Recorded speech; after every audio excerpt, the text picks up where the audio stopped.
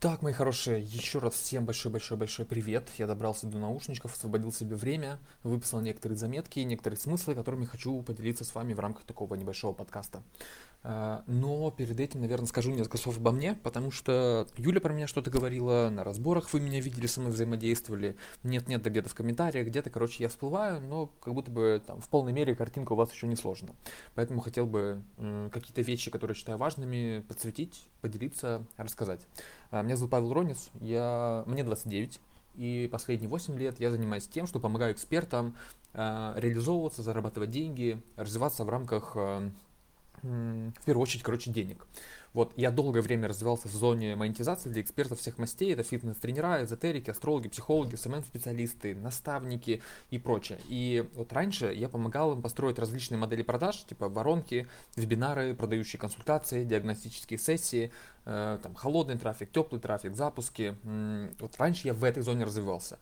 Но чем дальше я в это заходил, тем отчетливо понимал, что дело далеко не в инструментах, а намного глубже. Я делал в своем опыте запуски на 30 миллионов рублей, на 20 миллионов рублей. Там, свои запуски мы регулярно делаем на 8, на 10 миллионов рублей. Я со всякими звездами работал, которых знает наш рынок. Это там, может быть, знаете, Мария Озаренок, Наташа Жукова, Артем Дюкарев, Фонина. Со многими, знаменитыми ребятами я так или иначе поработал с точки зрения помощи в выстраивании процессов. Да, параллельно я проходил достаточно глубокую работу над собой с психологами в терапии, с коучами, с телесными терапевтами, с астрологами и искал способы роста в себе, что и делаю вот по сей день, чтобы культивировать какие-то результаты и потом самому это внедрить и делиться также со своими клиентами. И чем глубже в этот лес я заходил, тем отчетливее я понимал, что дело, совсем не в инструментах. Дело в готовности человека к результату. Дело в том, чтобы выкладываться на 101%. И это только, малая часть от того, что действительно нужно, чтобы результаты получать. Дело вот в тех самых подсознательных выгодах и в сценариях поведения каждого из нас с вами. И я понял, что как человек доходит до того, что осознает причину, по которой у него не получается, по которой он саботирует собственный результат. Вот как только он эту причину осознал, дальше работа строится куда легче. Вот поэтому вот именно тренинг «Точка невозврата» он построил таким образом, чтобы находить причину и, самое главное, подсвечивать ее человеку. Причем тут важно понимать, что ни я, ни Даня, мой партнер, с которым я работаю на сцене вместе, мы никогда не даем готовых решений. Мы наводящими вопросами доводим человека до того, чтобы он сам это осознал. Есть такая поговорка про... Ты когда рядом с умным человеком находишься, ты от него потом выходишь и говоришь: боже, какой он умный и крутой. Когда ты рядом с гениальным человеком находишься, ты от него, когда уходишь, ты думаешь: боже, какой я крутой. Вот мы стараемся быть людьми, после которых люди выходят из взаимодействия с мыслями о том, какие они прекрасные, умные, замечательные, гениальные. Потому что не зря Юля говорила, что я верю в вас и вообще во всех своих клиентов больше, чем вы верите сами в себя. И это не пустые слова, потому что я вижу, что можно сделать. Я вижу те возможности, которые вас окружают, но вы их по ряду причин не видите, как собственный нос, который мы видим всегда, но усердно не замечаем. Так вот, с помощью наводящих вопросов мы доводим человека до того состояния, чтобы он сам начал понимать, что именно его останавливает, что именно он может, как он может взаимодействовать и так далее. И тут у меня есть вопрос. Вот что важнее? Это объяснить вам, как пользоваться какой-то отверткой, или сделать так, чтобы вы осознали принцип взаимодействия с отверткой и принцип взаимодействия отвертки там, с тем же шурупом, или что эта отвертка закручивает. Конечно, понимание принципа взаимодействия всегда важнее, потому что в таком случае, даже если в какой-то момент у вас не окажется отвертки под рукой, вы найдете, чем эту отвертку заменить. Монеткой, там, ножом, вилкой, чем угодно, короче. Если вы осознаете принцип взаимодействия, вы сможете легко подобрать инструменты, заменить инструменты, найти инструменты. А если вы знаете только инструмент, но при этом не понимаете в полной мере, как именно он взаимодействует с миром, либо с тем или иным другим инструментом, вы будете всегда ждать идеального момента. Это вот проблема, знаете, таких технических инструментарных курсов, наставничеств и так далее, там, где дают какой-то конкретный инструмент. Подавляющее большинство людей не умеют пользоваться инструментами, потому что не осознают в полной мере правила взаимодействия с ними, принципы взаимодействия. Это то, про что наш тренинг. Про то, чтобы вы поняли принципы взаимодействия с миром, с деньгами и получили результат прямо за 2 дня. И главное препятствие, которое лежит между вашим результатом, который вы хотите, и тем, где вы находитесь прямо сейчас, заключается вот в чем. Первое Это важная мысль. Первое – это ощущение незнакомого, а значит более неудобного. Все, что мы не знаем, все, что находится вне нашего поля, все, к чему мы не привыкли, для нас мозг считает это неудобным. И это эволюция. Миллион лет назад у природы всегда была только одна задача. Это выжить и оставить потомство. Все. И те люди, которые шли изучать новое, они шли там, не знаю, посмотреть, а что там за лесами находится, которые куда-то путешествовали вот миллионы лет назад, их просто съедал саблезубый тигр. И выживали те, кто оставался в пещере. Именно поэтому эволюции выгодно, чтобы вы сидели дома, не развивались и привыкали к чему-то привычному. Именно поэтому все незнакомое для нас неудобное. Так наш мозг устроен.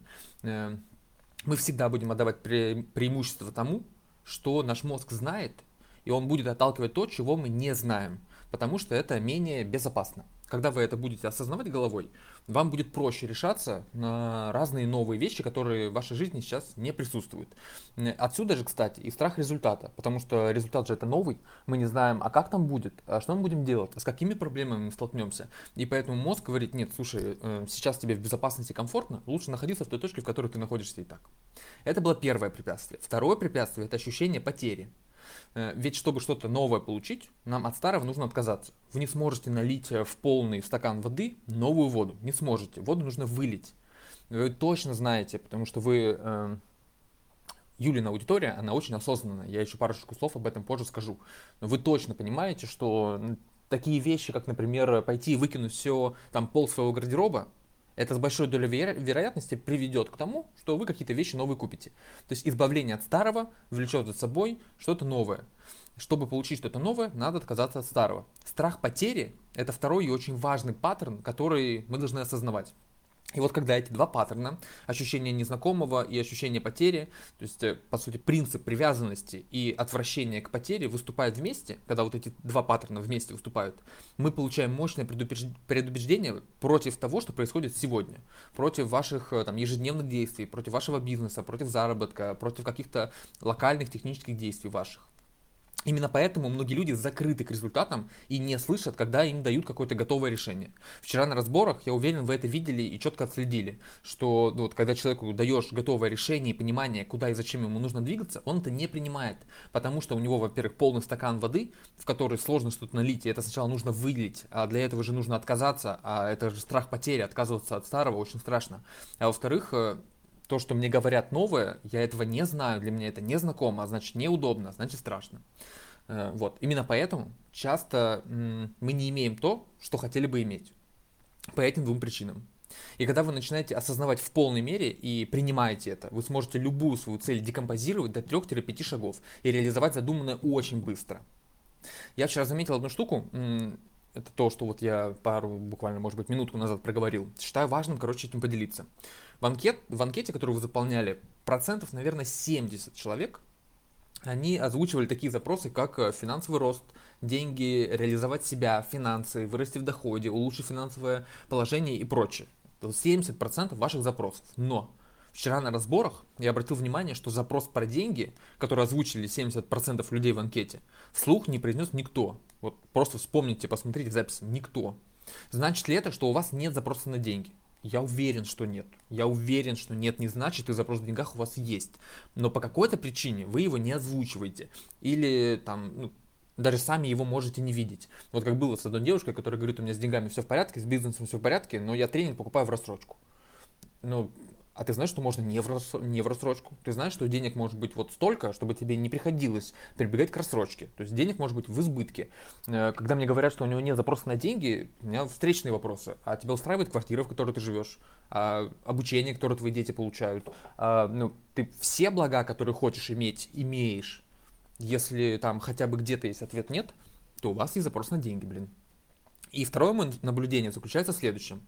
За мои 8 лет работы с экспертами, всех мастей вообще, мне почти всегда стоило огромных усилий, чтобы показать взаимосвязь денег от какой-то терапии, от проработки родителей, от проработки коммуникации с людьми, вопросы самоценности, принятия себя и прочее, прочее, прочее, прочее.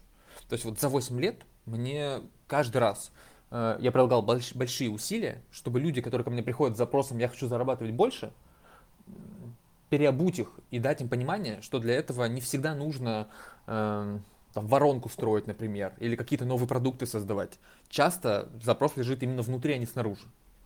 Но с вами, вот с аудиторией Юли, история просто полярно другая. Вы в этом смысле очень глубоко осознанная аудитория, и это огромный кайф вообще с вами работать. Вы видите эту взаимосвязь, и вы кучу усилий направляете на те самые проработки, которые строго необходимы для комплексного и глубокого развития личности. Вы это осознаете, вы это делаете, и это в смысле потрясающе. Но почему тогда у многих из вас недостаток денег? Почему вы не озвучиваете вслух эти запросы? Почему вы их не формулируете? Почему вы как будто бы боитесь спросить про деньги, работать с деньгами и самих денег? Почему, когда вы испытываете острую нужду, вы все равно туда не идете в свои страхи, чтобы с этим работать? Почему? Это может быть крайность. Слышали про парадокс вечных студентов? Или про поговорку, что все есть яд и все есть лекарство? Так вот, иногда нужно меньше рассуждать и прорабатывать, и больше действовать. Я сейчас приведу 5 паттернов, которые необходимо учитывать, чтобы деньги к вам приходили легко. И вы шли в свою реализацию, получали результаты, зарабатывали деньги, не нуждались в них. И спойлер, со всеми этими паттернами мы обязательно работаем на тренинге. Погнали. Паттерн первый. Нужно научиться отличать рациональное от иррационального. В нашем с вами контексте, я сразу оговорюсь, понятно, что мы часто должны опираться на иррациональное, особенно аудитория Юли, потому что мы тут и про родовые практики, и про связь с космосом, и это все иррациональное по сути. Но вот в контексте нашего диалога прямо сейчас иррациональное — это те убеждения, которые имеют почву и основание только внутри вашей головы. Еще раз, иррациональное — это то, что не имеет никакого подтверждения в реальном мире и основывается только на убеждениях в вашей голове. Чтобы зарабатывать большие деньги, придется обманывать. Или большие деньги приведут меня к большим проблемам, к большому стрессу. Это убеждение, которое не имеет ничего общего с реальностью. Вы его придумали, услышали и просто в нем живете. Вот это иррациональное. А рациональное — это нечто твердое, объективное, на что мы можем, опираться.